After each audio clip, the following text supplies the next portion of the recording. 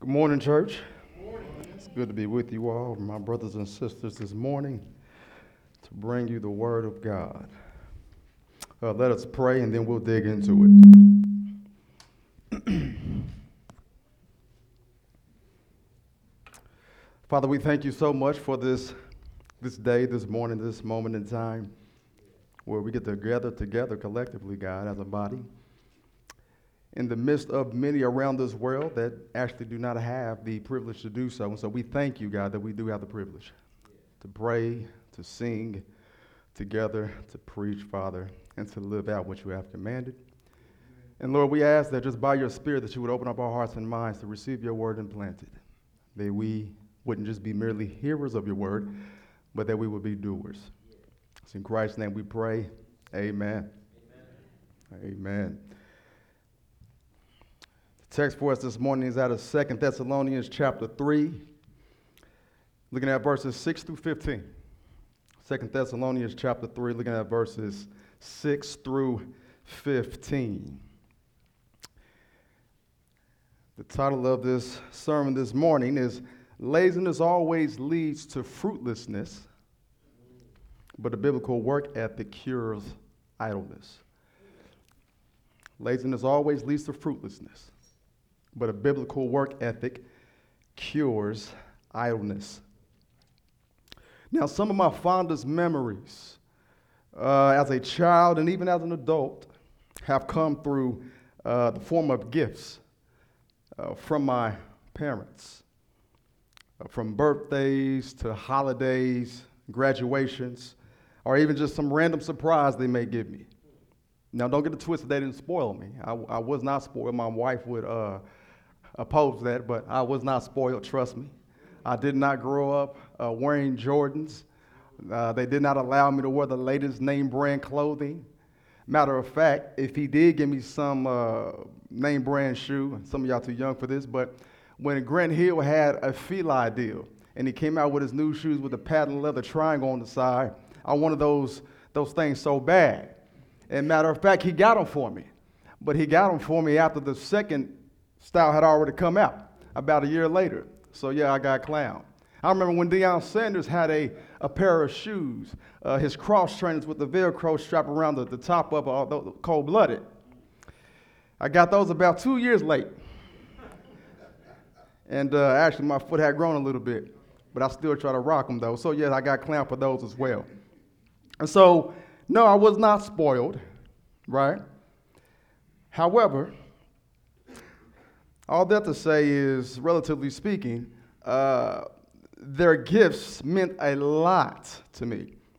But those weren't the main gifts, the monetary, the physical, what you wear, what you show, things that just fizzle away. There was one gift, however, that I received on a daily basis from my parents.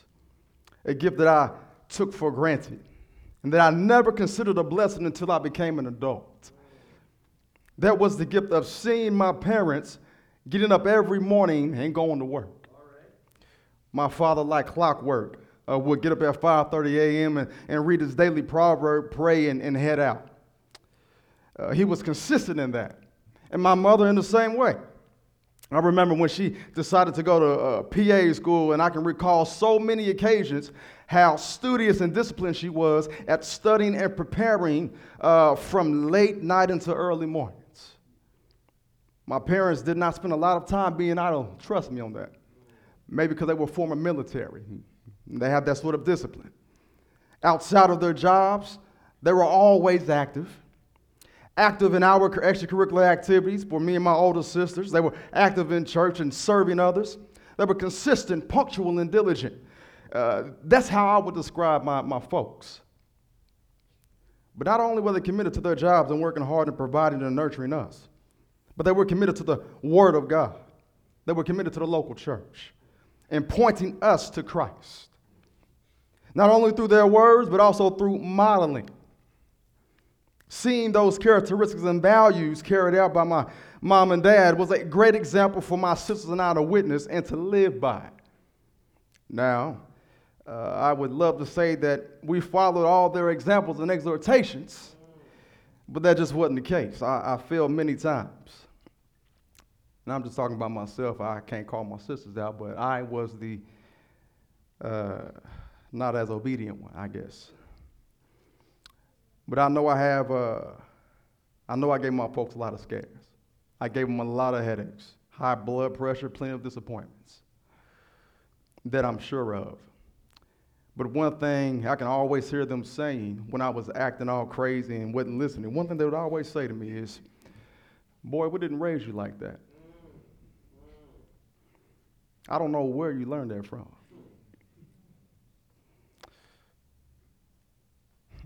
They do say that the apple doesn't fall too far from the tree.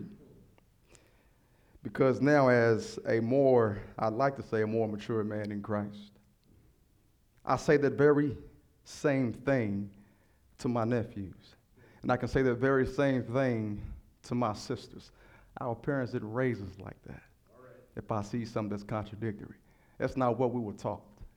And I bet a lot of us today could look at all of us up in here and others who are a part of the body of Christ. We look out into this world and we would say, man, that is not what he told us. That is not how he's called us to live. You said you are a believer. You said you follow Christ. You said that you are, based on your baptism, that you are now following in his footsteps. We said, based on our profession of faith, that we are no longer living the life that we used to live, but in the life that now Christ lives in us. See, we find Paul expressing that very same sentiment and attitude in the text this morning.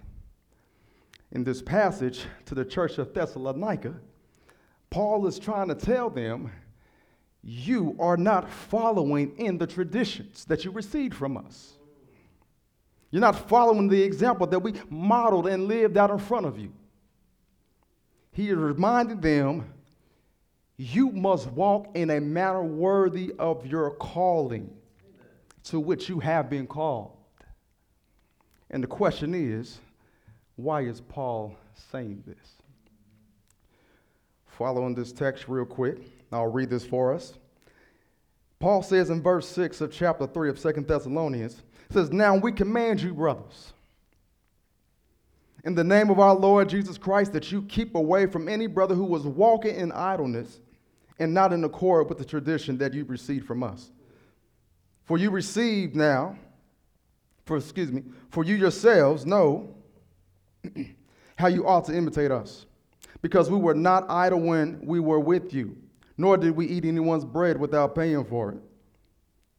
But with toil and labor we worked night and day, that we might not be a burden to any of you. It was not because we did not have the right, but to give you in ourselves an example to imitate. For even when we were with you, we would give you this example. If anyone is not willing to work, let him not eat. For we hear that some among you walk in idleness, not busy at work, but busybodies.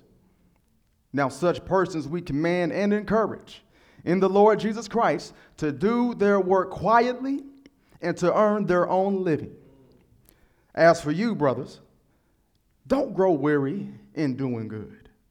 If anyone does not obey what we say in this letter, take note of that person and have nothing to do with them, that he may be ashamed.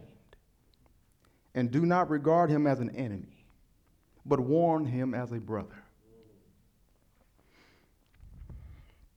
But warn him as a brother.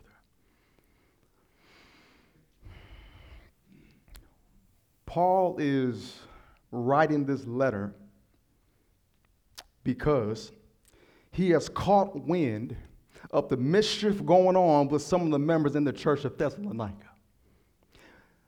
which seemed to be a major theme in these two letters in 1st and 2nd Thessalonians. See, there were some men who were living unruly, disruptive, undisciplined lives. And I'm not saying gender-wise men, but it could be men and women. Okay? They were unwilling to work, and as a result, becoming busybodies, troublemakers. Busybody could translate into meddling in other people's affairs, or being a gossip, talking about others and their business, some that were unfactual or exaggerated. And so because their messiness, and because this wasn't the first occurrence that has happened, the apostle writes with a strong command how they ought to deal with such people in the church.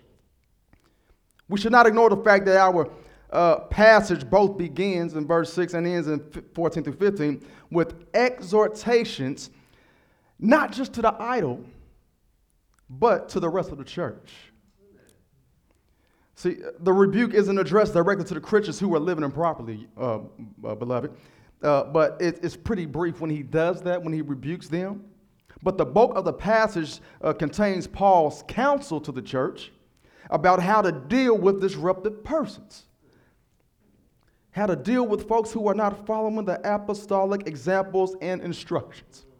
Thus, the passage deals as much, if not more, with the exercise of church discipline as it does with the specific problem of idleness.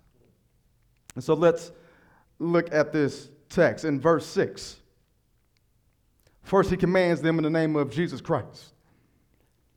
He says, since Christians are those who have called on the name of Jesus for salvation, he deserves their absolute obedience as their Lord. Right? We see that in Philippians chapter 2. See, don't follow or submit, Paul is saying, don't follow or submit to this command simply out of respect for my apostleship. Submit to the lordship of Christ. He's your Lord, not me. You don't submit to the pastoralship of the pastor. You want to respect it, but ultimately the pastor is not your God. Anybody, mother or father, but God is your God. Jesus is your Lord, right?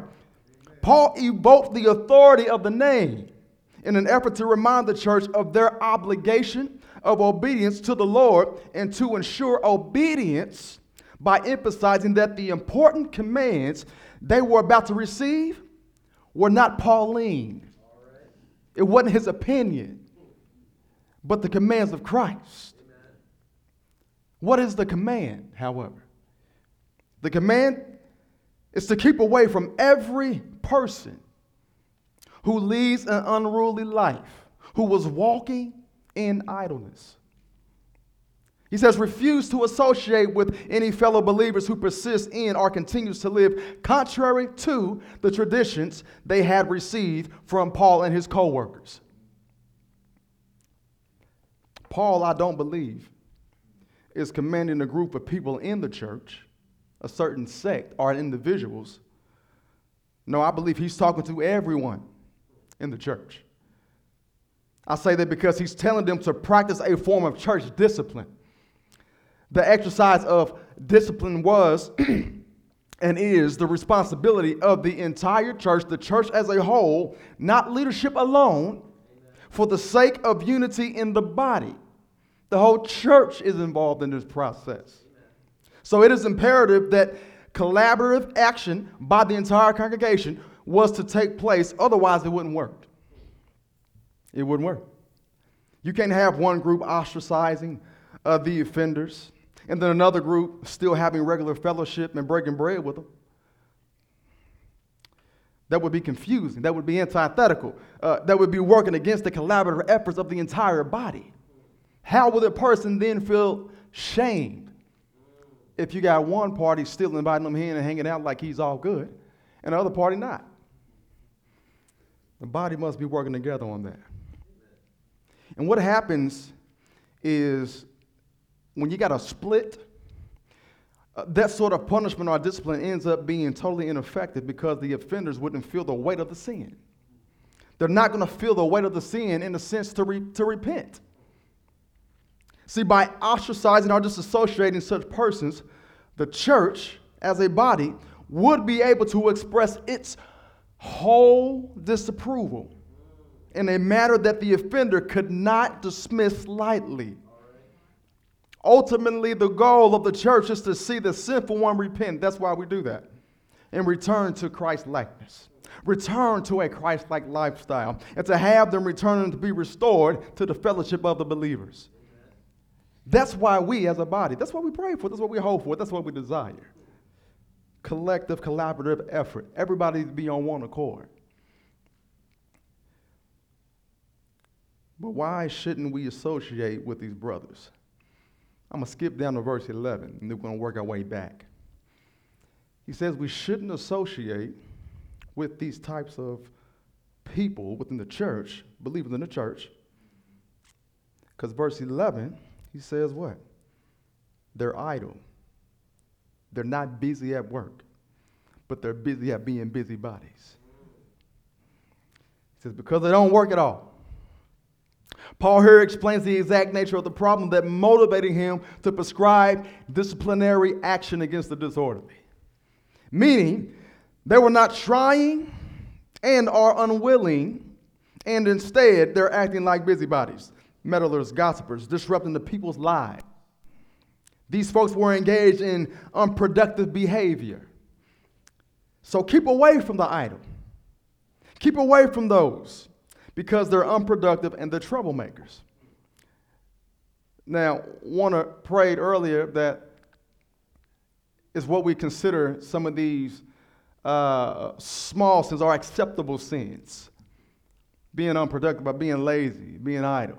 We don't often look at it as something that's small but yet can grow and infect the entire body. We need to address it as if it is very, very significant, because it is. He says, disassociate with them. He says, I'm sure some of you have heard that an idle mind is the devil's playground, right? It is, and it can be. See, this passage brings a lot of the truth to whoever coined that phrase. Idleness leads to becoming a busybody. Unproductive laziness eventually leads to disorder and disruption. Idleness leads to daydreaming. Laziness, idleness leads to all types of mischief, crime. It leads to lust. Come on over here, David. Y'all remember David in 2 Samuel chapter 11 in the spring when kings should have been out to war? David goes up, wakes up from a good nap, goes up on the top of the rooftop, looks over, sees something nice, begins to lust. And then that idleness, that lust leads to adultery for this brother. And that same thing can lead a lot of us into the same action of adultery, pornography, looking at everything that we shouldn't be looking into. It leads to unwise spending habits when you're sitting around not doing nothing. You start searching the internet, and then lust ain't just sexual. Lust can be a lot of things, right? So you start looking at stuff that you want and desire, and so you start making emotional purchases and things of that nature to fulfill some sort of void that hasn't been filled by Christ. And so it leads to those type of things. It leads to neglect of responsibilities. It just leads to all types of unfruitfulness. And how do they get to this point? How did they drift into idleness? How do we drift into idleness as well? When they stepped away from the traditions that they were taught, which is when they stepped away from the book. When we stepped away from Scripture, when we stepped away from the godly models that were before us and started trying to do our own thing. That's how that drift happens. That's how it happened for them. See, the apostolic teachings and examples of a disciplined work life and self-support were modeled before them.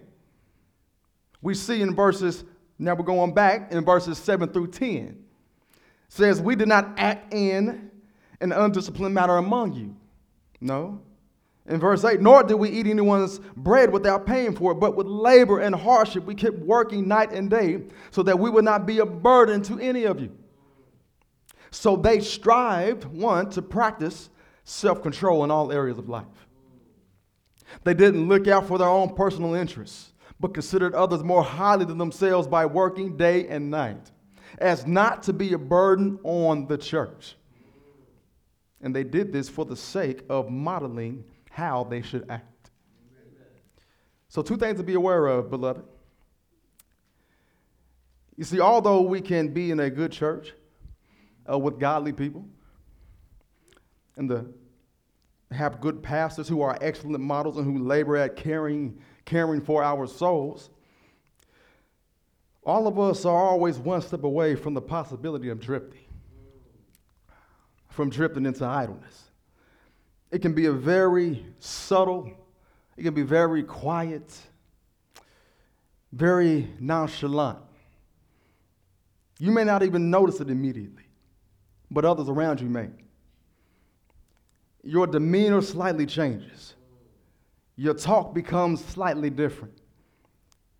Your once consistent habit of gathering with the saints every Lord's Day and even midweek becomes infrequent. Your attitude toward Christian concerns become apathetic or frequently overly critical. Or you may be becoming progressively concerned about civilian affairs, and all other cares of the world consume you. Your desire for prayer and the word slowly diminishes, and the rebellious culture of the world doesn't grieve your heart as much as it used to. You become desensitized, and then your convictions evolve into compromises, all the while thinking that you're okay. 1 Corinthians chapter 11 and verse 12 tells us, therefore, let anyone who thinks that he stands take heed lest he fall. We always must be concerned, always must be attentive to our hearts, our minds, what is going on, because we stand the possibility of drifting. Secondly, pastors, leaders, teachers must strive to always be an example to the flock. In 1 Corinthians chapter 9, verse 27, he says, but I discipline my body and keep it under control, lest after preaching to others, I myself should be disqualified. So we, those who preach and labor, we must live in such a way that our lives do not contradict what we preach and teach, therefore disqualifying us, or even worse, causing one of you to stumble. We must be self-controlled in mind, speech, and actions. Even as Paul urges them to follow their traditions, in the same breath, he is also urging us to follow the apostolic traditions of the Scripture. See, disciples, when he's calling them to follow us as we model before you, Christ-likeness. See, disciples were obligated to imitate those who had established them in the faith. See, the Apostle Paul isn't being shallow or arrogant here. He's not talking about, I need to build up my followers. I'm trying to build up my team of Paulites. He ain't talking about that. No, teachers of that day were expected to instruct their disciples both with their words and with the manner of their life. See, in return, disciples were expected not only to understand the wisdom of their teachers, but to emulate their wise behavior as well. And any disciple of Christ that isn't following in this manner is operating in sin, however big or small it may be. And because of these believers' unrepentant lifestyle, Paul says that they must break fellowship with them. So let's transition back to 9 and 10. When he says, it was not because we didn't have the right, but to give you in ourselves an example to imitate.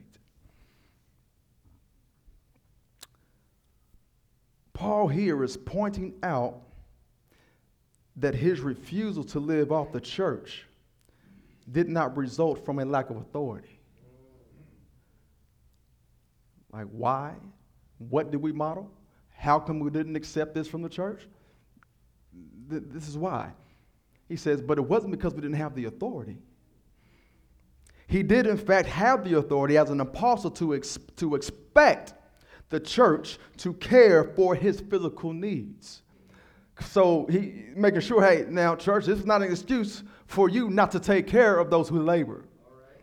No, in 1 Corinthians 9:14, he said, the Lord directed those who proclaim the gospel to get their living from the gospel. Amen. See, he chose, however, not to exercise that right. What kind of example did Paul have in mind here? Well, I think the context calls for an example of one who was not disruptive, one. And then two, one who provides for his own needs rather than attaching himself like a leech to the vein of kindness of others. See, it was common, and Paul's aware of this, he knows that it was common for teachers in the day to receive compensation from those they taught. However, it often resulted in charges that the teachers cared nothing for the disciples or about their disciplines, but only cared about the compensation. And they did so solely for the exaltation and material gain that it brought them. That's all the teachers of the day were concerned about, the material gain and the exaltation, the platform. They didn't care about anything that they taught. And so they were leery of Paul, and Paul's aware of this, and that's why he's saying this. He says, therefore, because of that, this is why we can have so many unbelievers teaching in seminaries across this country, teaching in divinity schools all across this country, even in churches. Amen. Just for compensation and notoriety, for acclaim. They don't care about anything that they teach. They don't believe in the exclusivity of Christ. They don't believe in the triune God. They don't believe in the resurrection of Christ. They don't believe in his deity. No. It's all for an intellectual exercise and receiving notoriety for the scholarship. That's all it is. It's crazy. And so Paul faced similar criticisms. He faced similar criticisms. Because in 1 Thessalonians chapter 2, you read 3 through 12 there, it implies that he had critics in Thessalonica who were attempting to try and convince the church that Paul was motivated by greed. That he was motivated by greed, teaching whatever would earn him human approval and financial support. However, Paul answered these charges with the evidence of his life. Right. And that's all we can do. All right. With the evidence of our lives. See, he routinely refused church support in favor of working to supply his own needs so that he could supply the gospel to the church freely. Because in verse 10 of 1 Thessalonians chapter 2, he says, you are witnesses, and God also, how holy and righteous and blameless was our conduct toward you believers. There's a conduct. That's how we live. And then chapter 2, verse 3, back in this text in verse 10, he says, for even when we were with you, we would give you this command. And he takes it further right here. If anyone does not work, let him not eat. Because we would do the same thing. All right. See, the situation led Paul to command and urge the idle to eat their own bread and work quietly. See, Paul right here is putting an extra emphasis. An extra measure of emphasis on the statement right here, letting the congregation know how serious he is. See, he commands and exhorts the disorderly to self-reformation and repentance, to change themselves, to change their lifestyle in the name, and not just for his sake, but in the name of the Lord Jesus Christ, change it. Amen. Because that's who we work for now. You see, when you were an unbeliever, and I don't know, maybe some of you were still very good and diligent workers when you didn't know Christ. I wasn't. But when Christ saved me, see, when Christ comes into your life, when he redeems you, when he saves you from the muck and the mire and brings you into the glorious light, he not only gives you a new name and a new identity, but he ought, by the Spirit, give you a new ethic, work ethic, okay? He changes your entire life because when you once didn't have anybody to work for, when you didn't know why you were doing what you were doing, Christ now is the one. He is the aim of every single part of our lives. He's why we do what we do. He's why we live how we live. He's the aim. And so if you don't have it now, Christ gives you one. So if you say, man, I don't know why I'm doing this. Oh, man, I'm living for Christ. I'm living for Christ. He's the aim of our lives now. And so he is trying to tell them, in the name of Jesus Christ, reform yourselves. In the name of Jesus Christ, repent. Which is the fruit of which will be seen in our work if they do it in quietness and eating their own bread. Because he says, if you eat your own bread, if you work in quietness, that is a result of your repentance. The ultimate goal of people working quietly is that they should provide for themselves and stop being a drain on the community of believers as a whole. And it was probably more of the wealthier members that they were taking advantage of anyways. See, Paul was saying persons who work quietly to earn their own keep will not only avoid depleting the church's resources unnecessarily, but also are more likely to earn the respect of those outside the church and less likely to find themselves in need. You see in 1 Thessalonians chapter 4. See, this is the Christian work ethic. He wants them to model that. I want you to be spoken well of by outsiders. Amen. Do not let your good be spoken evil of. Amen. Right? 5 things about work. 5 things about work. 5 things to remember. 1, work is a gift and a mandate. Amen. God created man in his image with characteristics like him. We see it in Genesis chapter 1. He created man to work with him in the world. God planted a garden and put Adam in it to cultivate it and maintain it. Also, Adam and Eve were to subdue and rule over the earth. What does this original work mandate mean? To cultivate means to foster growth and to improve.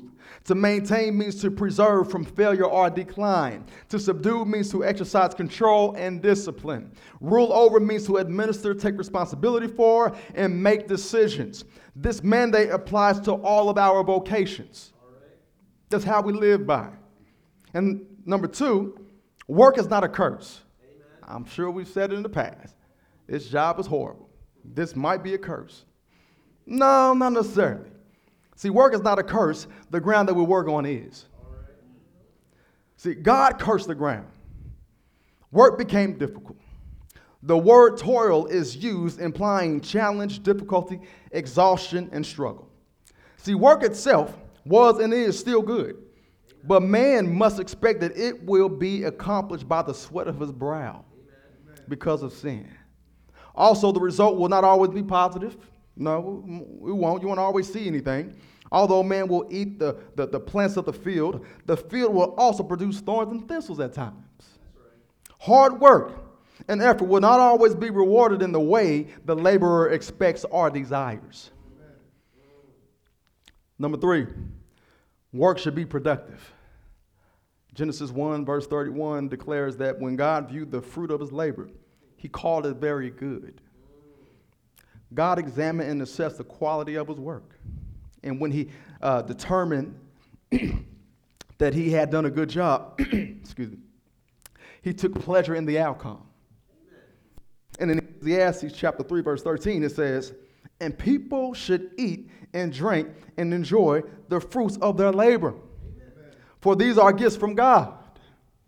By these passages, it is apparent that work should be productive. We should conduct our work in a way that produces the highest quality outcome. 4, our work, or the lack thereof, exposes our character. Our work, or lack thereof, exposes our character. Work reveals something about the one doing the work. It reveals underlying character, underlying motivations, skills, abilities, and personality traits. Jesus echoed this principle in Matthew chapter 7 when he declared that bad trees produce only bad fruit, and good trees only good fruit. Enough said. Number 5, our work further represents God to the world. Psalm 19. It says that God reveals himself to the world by his work. And Isaiah 43 indicates that God made man for his own glory. Therefore, work done by Christians should give the world an accurate picture of God in righteousness, faithfulness, and excellence. 1 Corinthians chapter 10, verse 31. Whether you eat or drink, or whatever you do it all to the glory of God. Amen. Amen.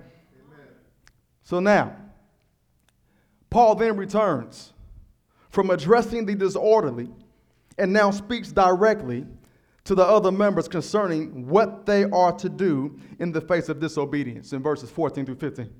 He says, don't grow weary in doing good. The meaning here isn't, hey, don't get tired out physically in what you're doing, but rather don't become emotionally drained and discouraged in doing good toward others because of the exploitation of the idle. Paul may have feared that exploitation by the idle might have discouraged the church, that they would cease all benevolence. When doing well results in being exploited, it can oftentimes become discouraging. It can be a disheartening experience. We've seen examples of maybe some churches who were serving or trying to give funds or trying to help with food or clothing or any nonprofit. When they maybe feel taken advantage of, they shut the whole operation down. And yet, there are ones who actually need that help.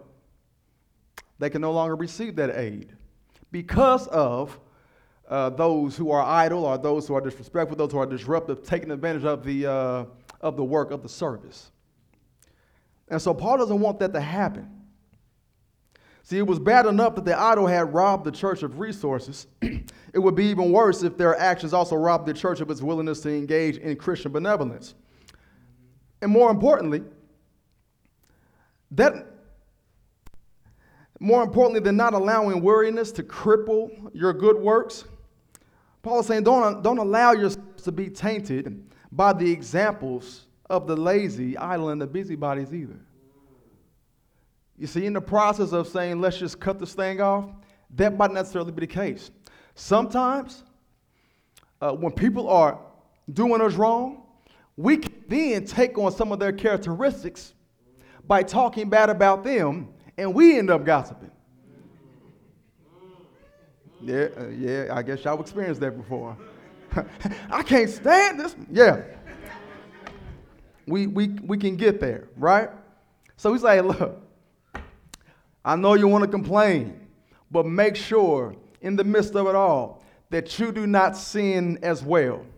Be angry, but do not sin in your anger, right? We must practice self-control. We must try to maintain the godliness as much as we can. People, yes, they will irritate us. They will want to pull us along with them. But yes, we must try to maintain the dignity of Christ's likeness as much as we can, as much as possible. Amen. Yes, so the disorderly, they had rejected the teaching about labor that the Christian messengers had given them while in the city. And also, they had not responded when the same instruction was repeated in the first letter. They continued to do their own thing. They did not change their ways even when admonished by other members of the congregation. And so he says, moving forward, hey, if anyone does not obey what we say, take note, okay, jot down their name,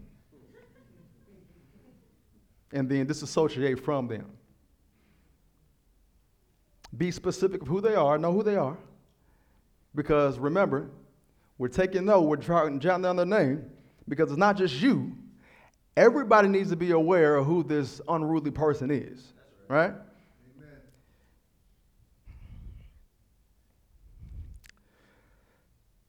Take down the name, disassociate from them, because they are unrepentant. And ultimately, we want to disassociate from them because we have to have a redemptive goal in mind. We must be aware that it's not just for the sake of correction, and we have to be aware of our motivations when we do these things, when we operate in such a case, because we can possibly just leave the brother or the sister at bay and forget all about them.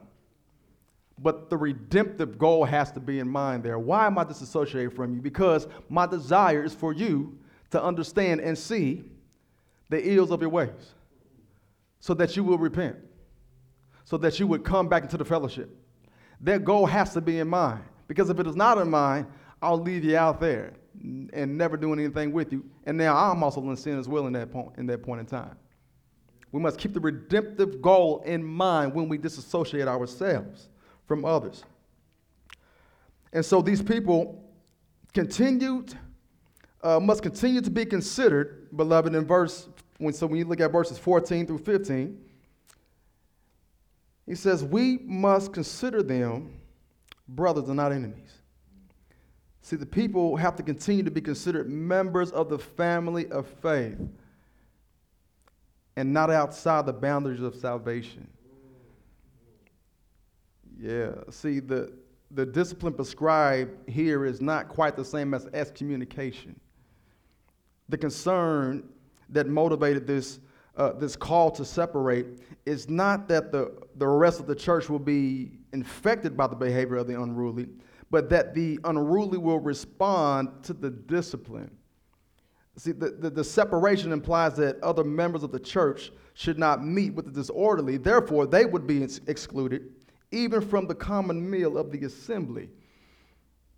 See, and moreover, the members of the church are not to engage them socially,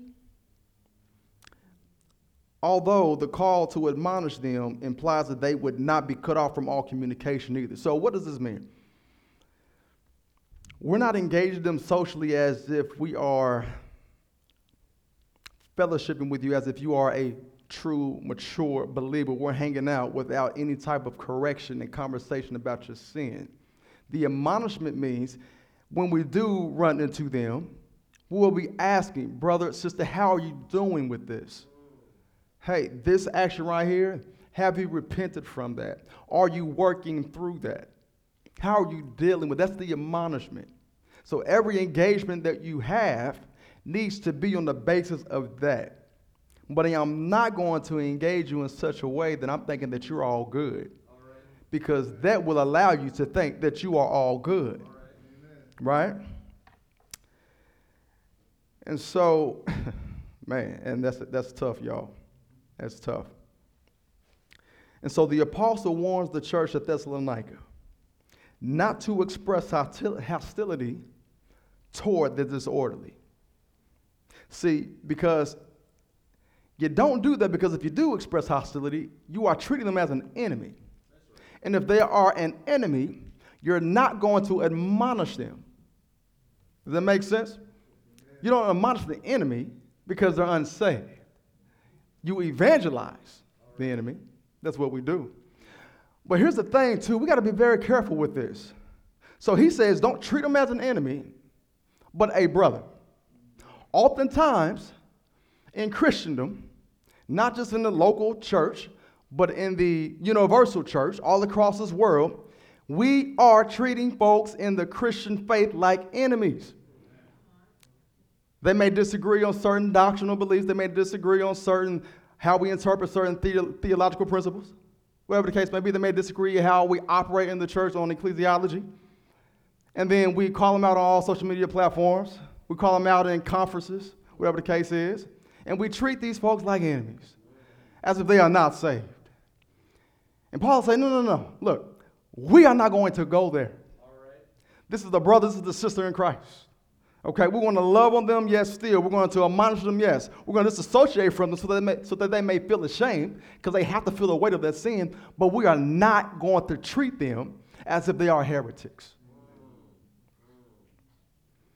So what does that say? We have to be careful and be aware of how we treat others, how we respond to sin. And so he warns them. Do not be hostile. Do not be hostile. Do not attack. He exhorts he, she, or they. No, don't do that. But warn them as a believer. And although the person is excluded from the community, some contact continues that gives the members of the church further opportunity to admonish them and warn them. Hopefully it will convict them and correct them of their conduct. And the person continues to be a member of the community of faith. That's what they are. Now hear this.